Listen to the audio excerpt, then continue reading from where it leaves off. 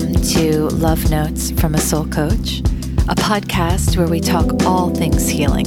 What motivates us, what gets in our way, how do we transcend those stuck places and learn to love and accept ourselves more? I'm your host, Mary, and I've crafted each episode around real themes from my private practice and my life with the intention of sharing insight, inspiration, and just keeping each other company along the journey. I'm so glad you're here. Let's dig into today's show.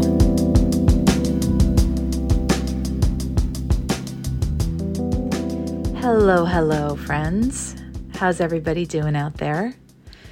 Well, spring is rolling into New York. It's getting greener here day by day, and it's just so life-giving, such a relief. This is the best time for me. It's like the sweetness of the seasons changing, but my allergies haven't become miserable yet. So we'll see what it's like recording the podcast when I'm in hardcore allergy season. That'll be interesting and probably very annoying. But anyhow, okay, last week I shared some more of my favorite quotes, to get you inspired and get you thinking about your life in new ways. And today I'm going to share a favorite story with you, which I hope will have the same effect.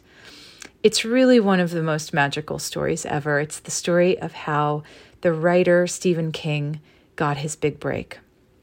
Do you know this story already?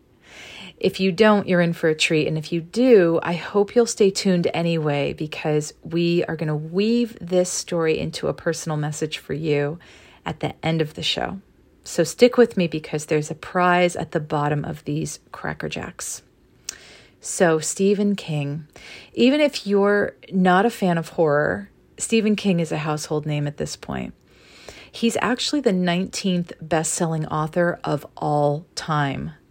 But way back when, in the 1970s, before he was one of the most famous authors on the planet, he was an English teacher, pitching manuscripts and getting rejected, living in Maine in a double-wide trailer with his wife Tabitha and their young children. And they were just trying to piece together enough money each month to survive. I read that Stephen had to borrow a suit when he got married because he didn't have one of his own and he couldn't afford to go out and buy one. He didn't have enough money for a typewriter either, so he borrowed his wife's, who is also a writer, and they set it up on a makeshift desk in their laundry room. Stephen had had some short stories published at this point in his life, but no luck getting any kind of book deal. And after starting a few pages of Carrie, he decided the story was no good, and he crumpled up the sheets of paper and tossed them in the trash bin. Well, Tabitha found the crumpled up pages when she was emptying the trash, and she saved them. She not only saved them, she brought them back to Stephen and insisted he had something and that he should keep going with his idea. As he tells it, Stephen had given up on Carrie because he didn't feel like he had the essence of the female protagonist dialed in enough. So Tabitha gave him feedback to help him get it right, and then he wound up ultimately finishing the manuscript and sending it out. Carrie was rejected by 30 publishers. 30. But the 31st accepted it. And interestingly, Tabitha found out before Stephen. He was teaching, and she had returned home from her shift at Dunkin' Donuts to a telegram. Can you imagine? This was the 70s. A telegram from Bill Thompson at Doubleday Publishing saying that they wanted Carrie and they were going to send a $2,500 advance. At this time in their lives, things were so tough that Tabitha and Stephen couldn't afford a telephone.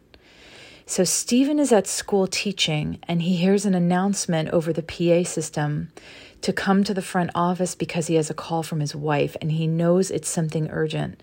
Because in order to call him, she has to go through the whole rigmarole of bundling up the kids and trekking over to the neighbor's house to use their phone, something a person wouldn't do unless it was really important. So he rushes to the office and he gets the news that is going to dramatically change the rest of his life and his family's life. Don't you just get goosebumps imagining what that moment must have been like? Not only finding out that your story is going to be published by a major publishing house and you're going to get some much needed cash, but finding this out after nearly scrapping the whole story, after throwing it away, after being rejected by 30 publishers before this one. Whew.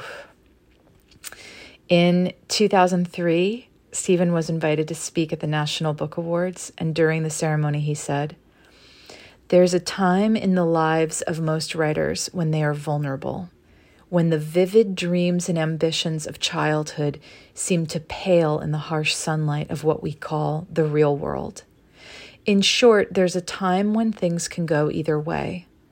That vulnerable time for me came during 1971 to 1973. If my wife had suggested to me, even with love and kindness and gentleness, that the time had come to put my dreams away and support my family, I would have done that with no complaint." But she didn't. In fact, before Carrie got picked up, Stephen was offered a job by the head of the English department where he taught to be a faculty advisor for the school's debate club, which would have meant an extra roughly $300 a month on top of his teaching paycheck, which was money the Kings really needed, but Tabitha told him not to take it because it would have cut into his writing time. No matter which edition of Carrie you come across, if you open it up, you'll see the same dedication, unchanged from the original. This is for Tabby, who got me into it and then bailed me out of it. We talk a lot about beliefs when we talk about healing because our beliefs shape our lives. Our beliefs, more than our capacities or abilities, determine what is possible for us. If we don't believe we're worthy of having something, if we don't believe we're good enough or strong enough or brave enough to go for it, we'll find reasons to sit on the sidelines. Our subconscious mind will sabotage us. Most of us, and this is the craziest part, most of us are not even consciously aware of our own beliefs. We're just walking along the same old pathways, existing within the parameters of what is known and familiar to us without having to question what drives our choices and behaviors deep down below the surface. We don't smack up against our beliefs until something new enters our lives or something radical happens to disrupt the monotony of what we're habitually accustomed to doing day in and day out. When something new comes up, a new opportunity, a potential relationship, or the end of a relationship, then we're confronted with change. And this is when our beliefs make themselves known. We start to ask ourselves, what am I going to do? How am I going to handle this? And the answers will be directly tied to our beliefs. What do I believe I'm allowed to do? What do I believe I'm capable of handling? If we don't believe we can handle the next step as it's presented to us on our path, we will stall out. We'll refuse to take it. And our ego will find all kinds of compelling excuses and justifications for shying away from a chance. But behind the scenes, we didn't take that next step because we didn't believe we could. We didn't believe we're allowed to outgrow the old step, or we didn't believe it's the right time, or we didn't believe the people we love would approve. The list goes on and on and on. But our actions at those intersections in life, they're always about our beliefs. So if we want to improve or optimize our lives, if we want to heal beyond an impasse, heal beyond a pain point, we have to get in touch with the narrative of our belief systems and change those beliefs. In the story about how Stephen King's monumental career took off, he had something that not all of us have. He had someone in his corner who believed in him when he was struggling to believe in himself. And it made all the difference. So let me tell you something. Here's your Cracker Jack prize, if you're still with me. If you're hearing this right now, and there is something in your life you've tossed in the bin and given up on because you can't muster enough love to see it through, I believe in you. You are the reason I'm recording this podcast right now. I'm just a conduit. I'm a messenger delivering this very important message to you. Keep going. Adjust whatever needs to be adjusted. Find the support. Call in the means, but don't stop. This is your sign to resurrect whatever you may have abandoned.